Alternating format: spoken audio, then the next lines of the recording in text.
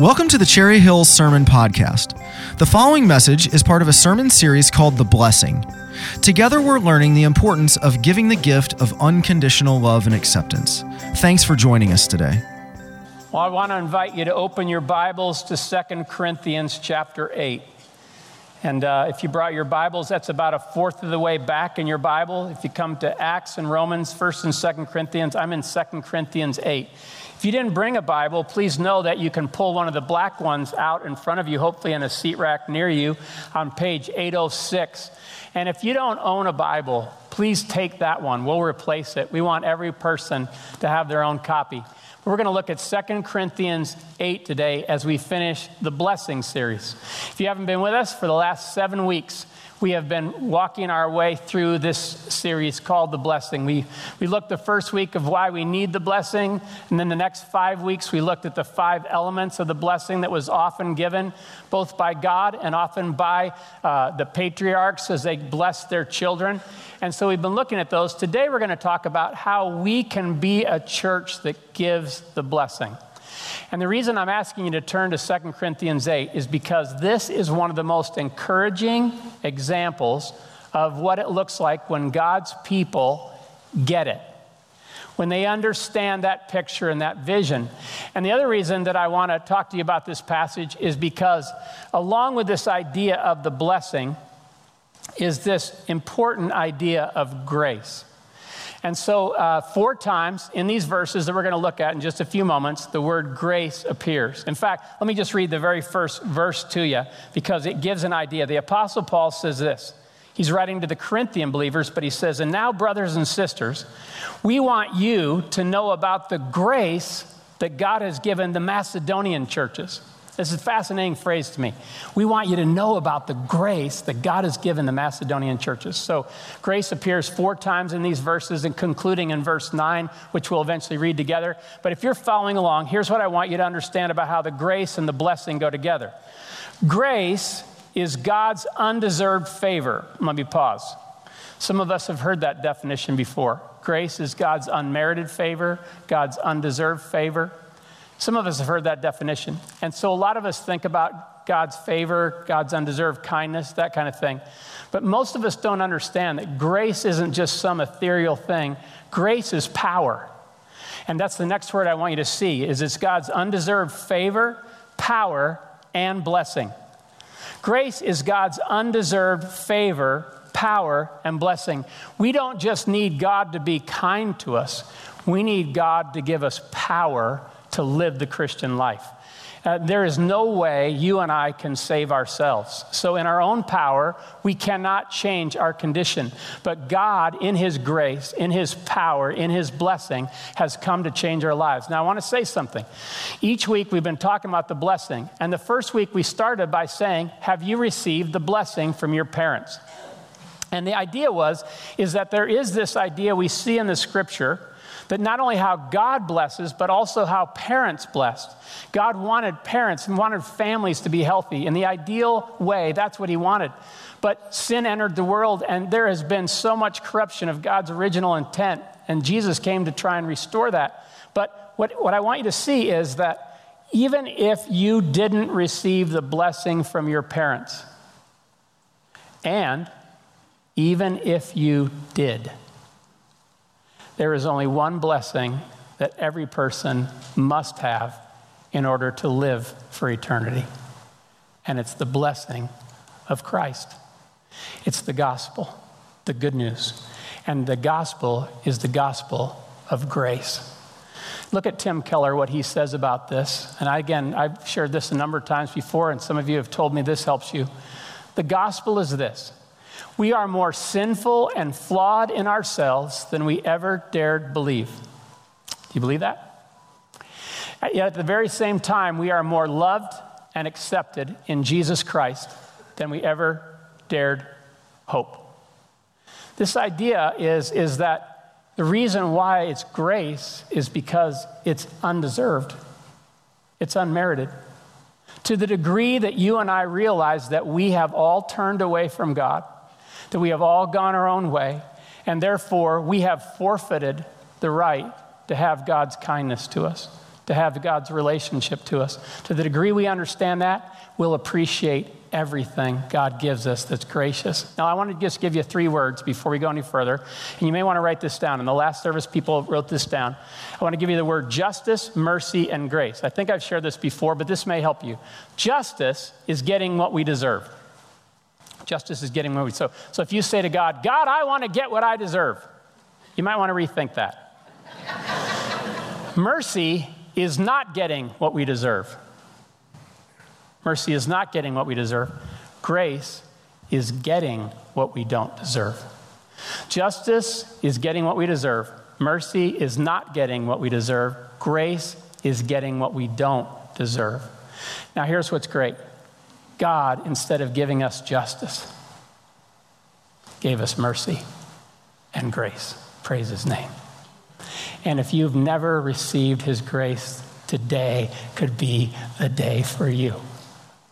The blessing, he wants you to know the blessing. So here's the series sentence that we've been looking at, and I'll ask you to read it out loud with me one more time as we conclude the series today. In Christ, God wants each of us to know the blessing so we can give the blessing. Now, when I say know, I don't just mean in your head. We have so many people walking around that call themselves Christians that all they know about the blessing is in their head. But God wants you to know it in your heart. God wants you to know it in such a way that something springs brand new in your life so that you can give the blessing. And again, we've been looking at this each week on a human level. What is the blessing when we bless each other or when we bless God? Here it is. Words and actions that convey his grace, if you're following along. Some of you know that for weeks we've been saying words and actions that convey affirmation. The word convey just means to pass on, means to impart, to give from yourself. So words and actions that convey his grace is what I want you to see. To know his grace and to convey his grace. And you and I can do that in words and actions as we grow in Christ. And so again, I'm hoping that this series will be helpful to you in lots of different ways. I appreciate all the different comments that many of you have shared with me, some of the examples, the stories of how it's affected your own life. But what I want you to see today is what would it look like if instead of just all of us being disconnected individuals, his blessing began to flow through our church in a togetherness like we've never experienced before. Because that's what God wants us to know. Wouldn't it be cool if years from now people would say, we want you to know about the grace that God has given Cherry Hills. Wow. And not rah-rah Cherry Hills, but just, oh my gosh, I know what Cherry Hills was like before God gave him grace like that. That'd be powerful. So let me just pray, and then we're going to actually unpack this about being a church who gives the blessing and practicing it. Now, Lord, I thank you for how you're already doing something in our church family. We sense it. You've graced us.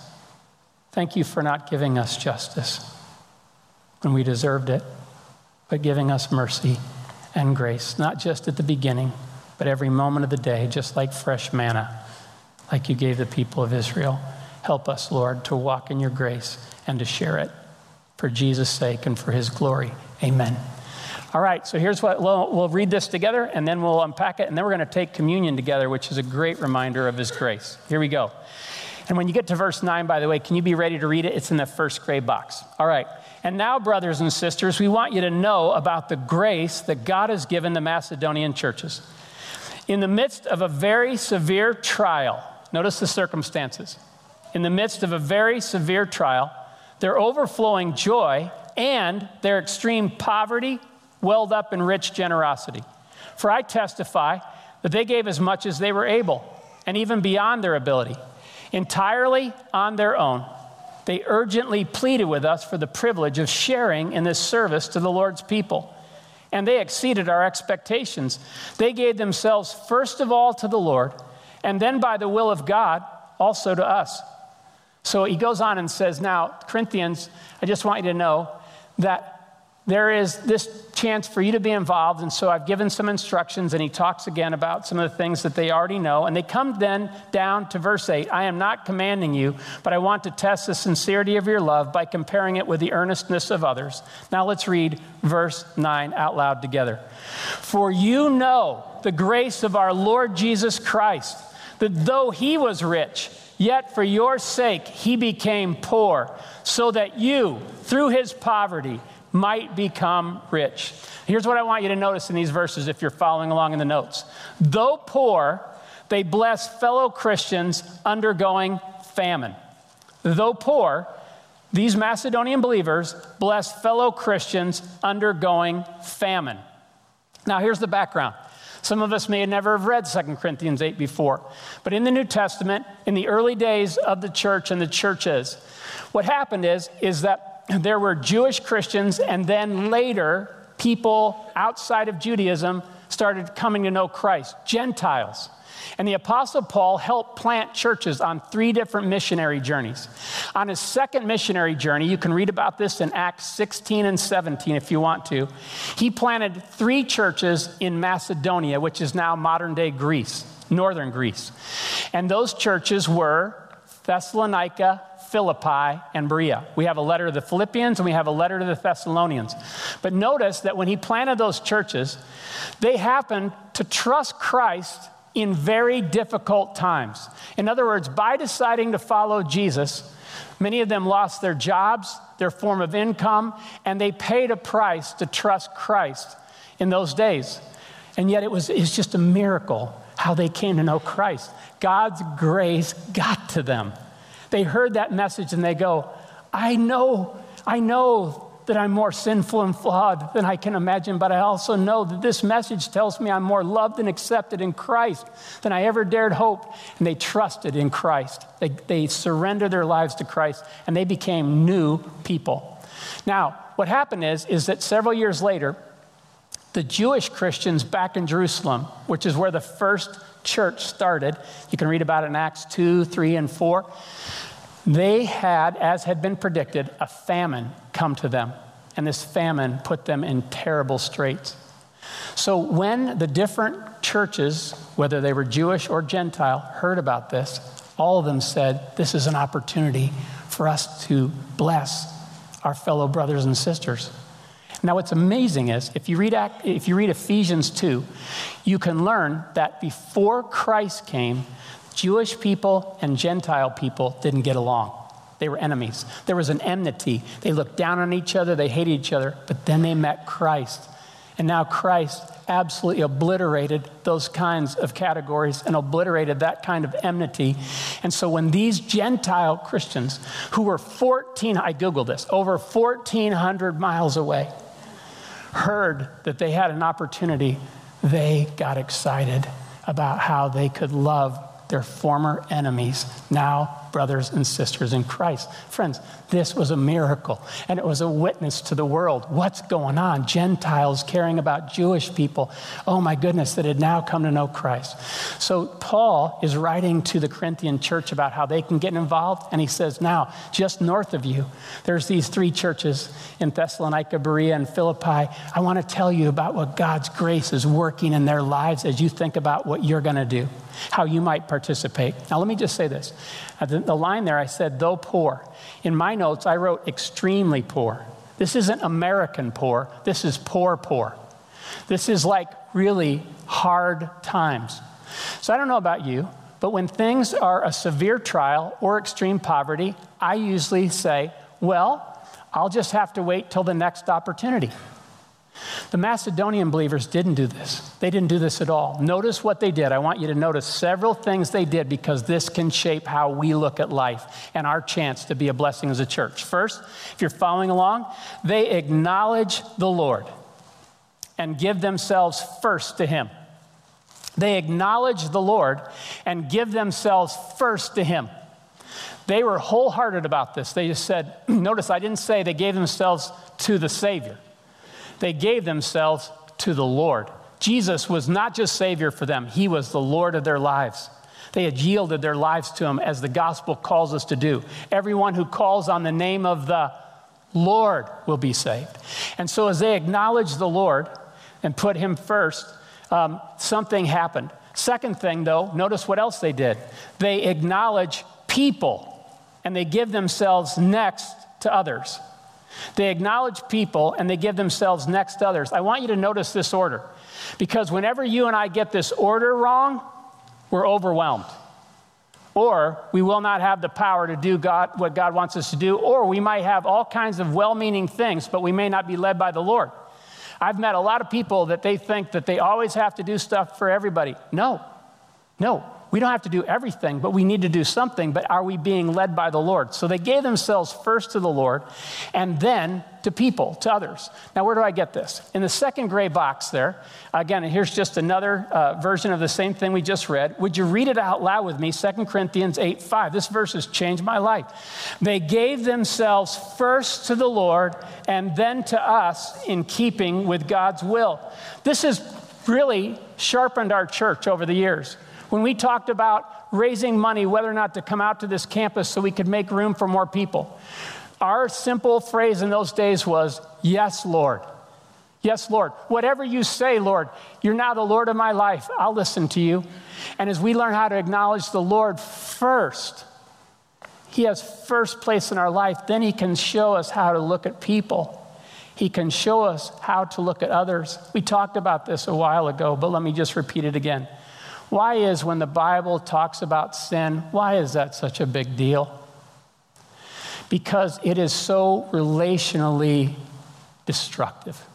What sin does is all of us were created, we are made by God for God, to be turned outward first to God and then to other people. But what sin does, when each one of us has gone our own way, is it turns us in on ourselves. And some people, as they're turned in on themselves, in their insecurity or in their sinfulness, actually try and promote themselves. Some people turned in on themselves actually hate themselves and condemn themselves, and they become just turned in on themselves in a totally destructive way that way. It doesn't matter. The point is we're obsessed with ourselves. And I don't know if you've noticed this, just think with me. If I'm always looking this way, am I able to see what's going on around me? No, I'm blind. But God, in his grace, found us in this condition and said, I can change you from the inside out if you'll trust me. I'll give you grace. And he's done that kind of miracle in a number of our lives. And if you've never known his grace, that's what he wants you to know, really know his grace. And once that happens, as it happened to the Macedonian Christians, they were turned outward. And now they began to live this way. And they acknowledged the Lord first, and then they acknowledged people. Now, what does the word acknowledge mean? If you're following along, I want you to see that the word acknowledge means to notice, to recognize, to appreciate, or honor. To notice, to recognize, to appreciate, or honor. We could use the word value. There's a lot of different things here, but when I acknowledge my wife rather than just nod my head a lot, she can tell the difference, friends. And when I'm really noticing, when I'm really appreciating, when I'm really honoring, when I'm really tuned in, oh my goodness, there is a relational connection that is a completely different quality. And this is what was going on. This is what they were seeking. And this is what you and I can learn how to do more and more and more as we walk with Jesus. So let me just show you several things that happened as they acknowledged the Lord first and then acknowledged people. Here's what I want you to see. God's grace now motivates them from the inside out. God's grace, as it works in them, now motivates them from the inside out. Again, I don't know about you, but sometimes after walking with the Lord for a while, I just start taking grace for granted. I just fall back into this thing where I deserve grace. And then I have to remember, no, I don't deserve grace, but God gives me grace. And when I live in that appreciation and when I understand, oh my gosh, God, apart from you, what would I be? I've seen what I'm like without you. I see what I'm like when I don't follow you and trust you. But thank you for your grace day by day and for eternity. And so they saw that, and it affected them from the inside out. Now here's, friends, this is what's different. Anyone in our world can do something good. Please know, I am thankful for any virtue I see in our world. But the difference ultimately will come down to a difference in motive. It'll come down to a difference in who gets praised and glorified. And that's why they acknowledged the Lord first, because they wanted the Lord to get the praise. They wanted the Lord to be the one that motivated them and not just their own do-goodism. And friends, ultimately, I've noticed ulterior motives in myself apart from Christ if I don't. And so they from the inside out. And this is just such a powerful thing. Notice, I love how it says. It says they did, it surprised us. Let me just read the verse the way it says it so I'm not like saying something on my own. Entirely on their own, the end of verse 3. Entirely on their own. Do you hear this? No arm twisting. No, hey, this would be a great idea if you're a caring, thoughtful person. Entirely on their own. They urgently pleaded with us for the privilege of sharing in this service to the Lord's people. They said, you got to let us. This is an opportunity. This is a get to. This is a want to. We're not doing this because you told us. We're not doing this because we feel guilty. We're doing this because God's grace has done something to affect our hearts, and now we got to share it. We got to pass it on.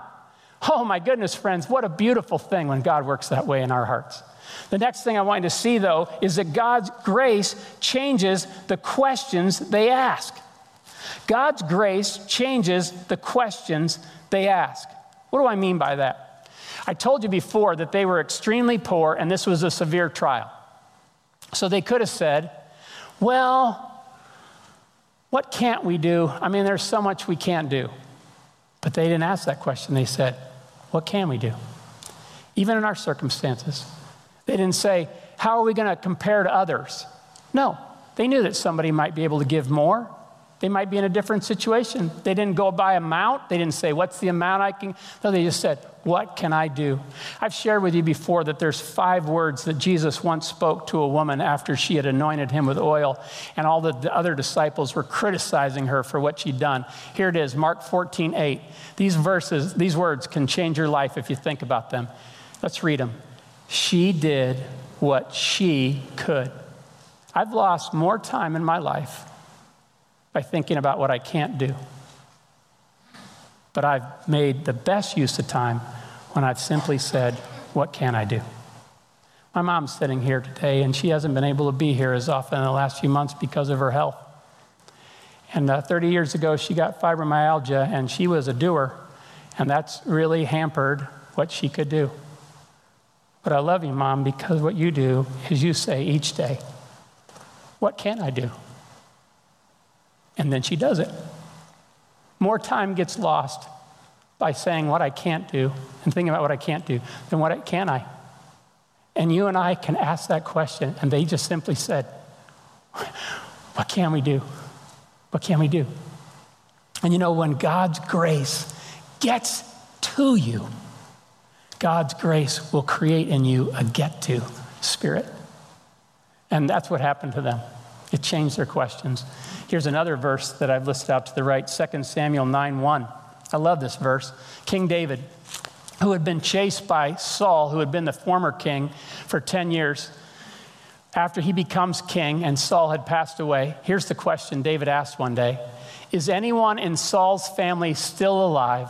Anyone to whom I can show kindness for Jonathan's sake? Saul's son Jonathan and him had been best friends, and they had made a treaty with each other that if something happens to one of us, we'll take care of each other's family. And so David was trying to figure out, how can I, for Jonathan's sake, show kindness? And friends, for us as Christians, here's the question. How can I, for Jesus' sake, show kindness? How can I? Based on all that Jesus has done for me, how can I show kindness to someone else? How can I let what he's done for me touch someone else like it's touched me? So I could talk more, but let's go on. Notice this. Here's the big idea I hope you take to your cars today. Here's the picture. They want to be pipelines, not holding tanks with God. They want to be pipelines, not holding tanks with God. Here's what happens. If we don't properly receive grace, we can just become a holding tank. We can come here every Sunday and go, tell me again, God, how you gave me grace. I love it. I'll just hold on to it. And there's nothing wrong with enjoying his grace. But it never was meant to be held on to. It was meant to be shared. And when you and I are piped in with God, and he begins to extend his grace into us, he wants it to go through us a lot farther than just us. And when they began to understand this, when they had this understanding, oh my goodness, this is why I've been made. I've been made to know God and to acknowledge him in all my ways. And I've been made to know people by acknowledging them with God's power. And he's wanting me to be a pipeline, not a holding tank. He's not wanting me to be a consumer. What a small vision. He wants me to be a blessing wherever I go, whoever I'm with, in smallest of ways, by his grace. And they saw this.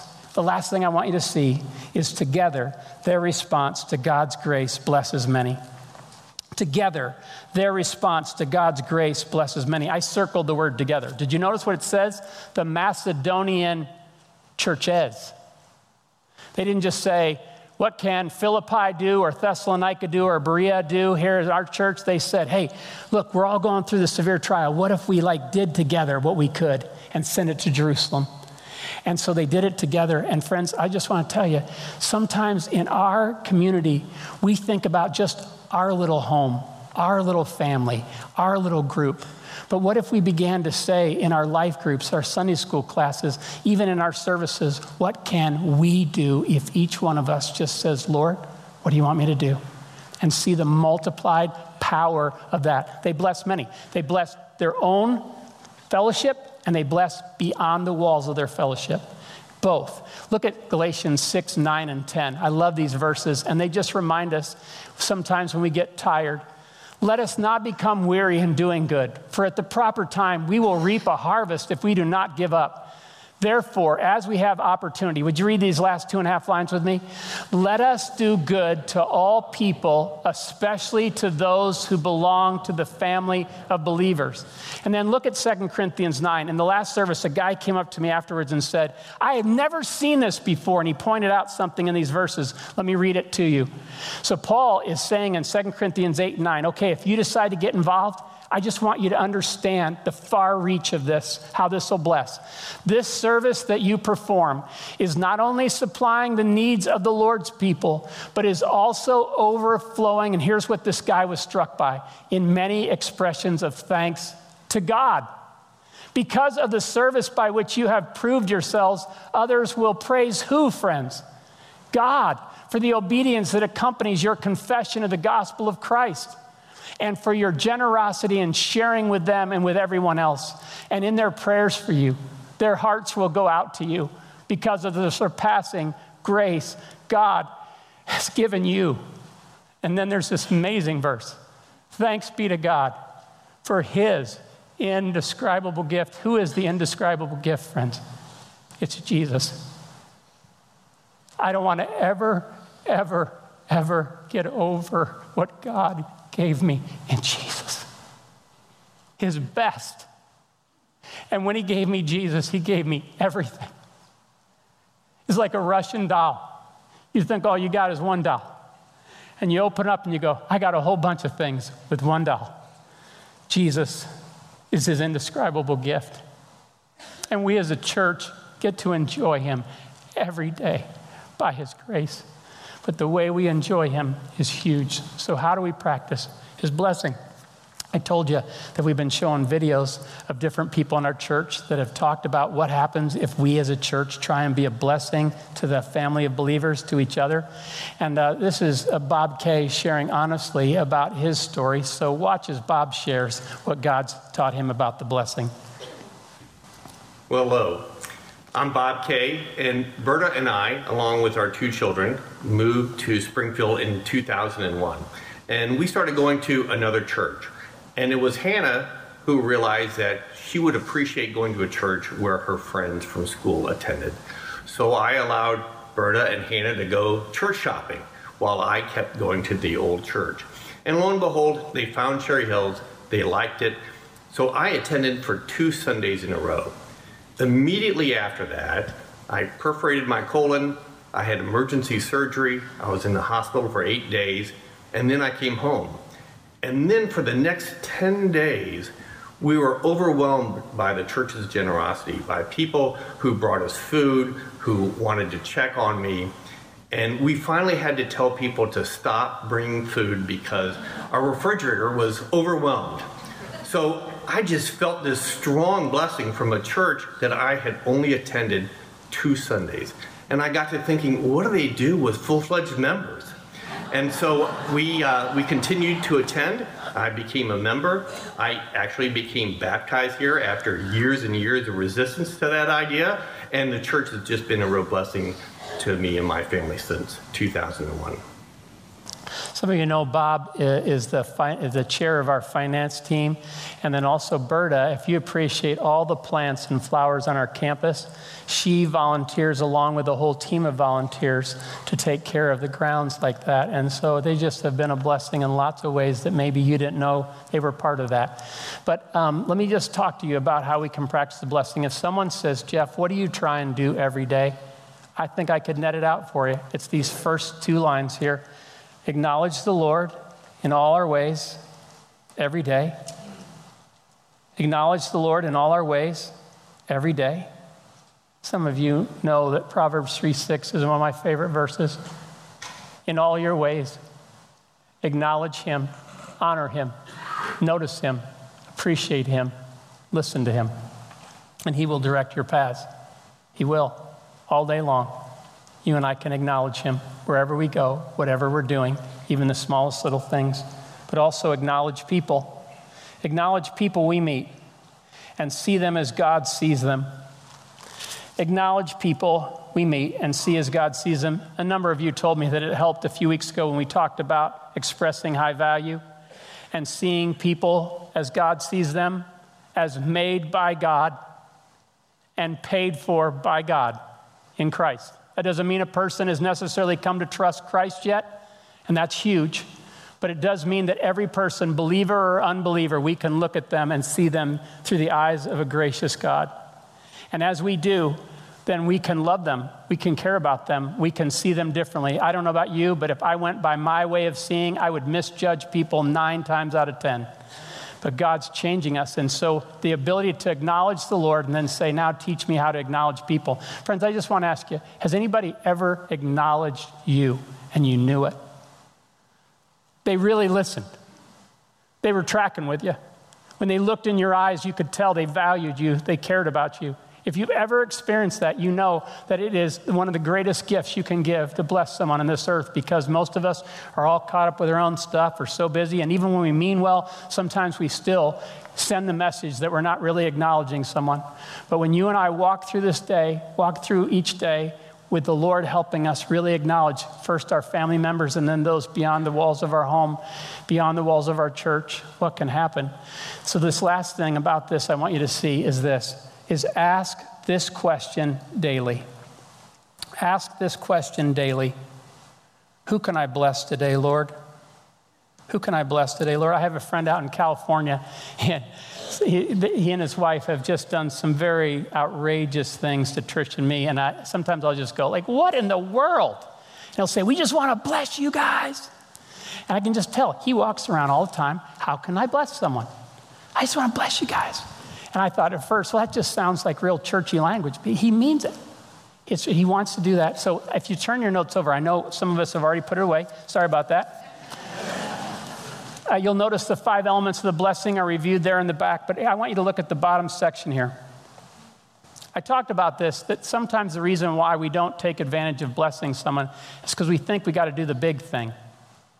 And really the blessing many times is a small thing and doing lots of little things over and over and over again, not for the praise of people, not so that we get appreciated. It's nice when it happens, but because Jesus has blessed us and we want to pass it on. So how are some ways you could do that? As you walk to your car today, or as you think about this afternoon, or you head into your week, what would it look like if you did it? Here's just several things I've been learning. First, a word. You can bless someone with a word. We talked about this, the second of the elements. And you can do it with a text, an email, a spoken word. And some of you know there's encouragement notes in the seat pockets there in front of you. Some of you have just written 1 sentence or 2 to somebody. I have some of those in my Bible. I actually have a rainy day file full of encouragement notes that I've kept over the years that sometimes when I'm needing to keep running, I'll just read those. Sometimes it's a word of scripture, a word, a look, Some of you know that my dad went through a tough time in high school where for about 2 years, the popular kids in the school, it's just a really small town high school, 25 kids in his class just kind of shunned him. And anybody else that wanted to pay attention, my dad knew they'd pay a price for the popular kids, so not many people did. But there was one girl in the school. There was nothing meant by it other than just genuine kindness, who would look across the room sometimes and just smile at my dad. It was a genuine smile. And that look helped my dad keep going. You and I can encourage and bless someone sometimes just with a look of love and kindness, a touch. We talked about making sure it's appropriate, not inappropriate, making sure we have permission, but a lot of times it's just putting our hand on their shoulder, or it's shaking hands with someone, high-fiving someone. That can really encourage people. A listening ear, boy, way to value somebody nowadays. The only thing a listening ear costs is time. But man, that seems to be so expensive to many of us. But when you listen and not just have all the answers, it's a powerful way to bless someone. A prayer, praying with someone. Sometimes I combine this with asking if I can put my hand on their shoulder and say, can we do this together so I can be with you on this? Last night, I had a wedding yesterday out of town, and so I was sitting in a tent at the reception afterwards with some people I'd never met before. We found out we were fellow Christians. They go to a church outside of town here. And we got to know their story. They were telling me about their 4 grown kids. And they were telling me that their hearts are hurting right now because a couple of their kids have they don't know if they believe anymore, and they've kind of walked away from God. And so I said, what are their names? And they told me, and I said, could I pray with you right now for your kids? I wanted to just stand with them and get them to know God's grace in this time as they wait on the Lord. And so did that. About 15 minutes later, I was standing talking to some other people, and then I was standing by myself, and this couple came back to me, and they, without me, I wasn't used to this, but they hugged me. And then they whispered in my ear, you'll never know how much that prayer meant to me. We may never know. They may not always hug us, but that's a great way to pass on the blessing. A gift. This is what the Macedonian churches did. An invitation. Oh, that's powerful. Hey, there's room in our row. You want to sit with us? Hey, we're going to lunch afterwards. You want to join us? Hey, have you ever heard about the grace that Jesus Christ offers? Wow. An act of service. Some of you have done this with meals. Some of you have cut someone's lawn. Some have offered childcare. Huge way to bless through words and actions. So as we think about this, there's a little chorus from an old hymn called Make Me a Blessing. And it just says, make me a blessing out of my life. May Jesus shine. Make me a blessing, oh Savior, I pray. Make me a blessing to someone. And my radar's up. Show me, can you imagine the multiplied power if 1,400 of us, every age, just live more and more like this? If in our homes we say, hey kids, how can we be a family who blesses? If in our life groups we say, this is great being together, how can we be a life group who blesses? If in our services we say, oh God, thank you for your presence and your grace here. This isn't just for us. How can we be a church that looks outward and cares about our city and world? Next week is Vision Sunday. I hope you're here. But if not, I hope you listen, because we're going to share an idea that we are so stoked about before the year ends, about how we as a church can tangibly be a blessing to another church and another ministry on the other side of the world, both here and far, near and far. So I hope you'll come.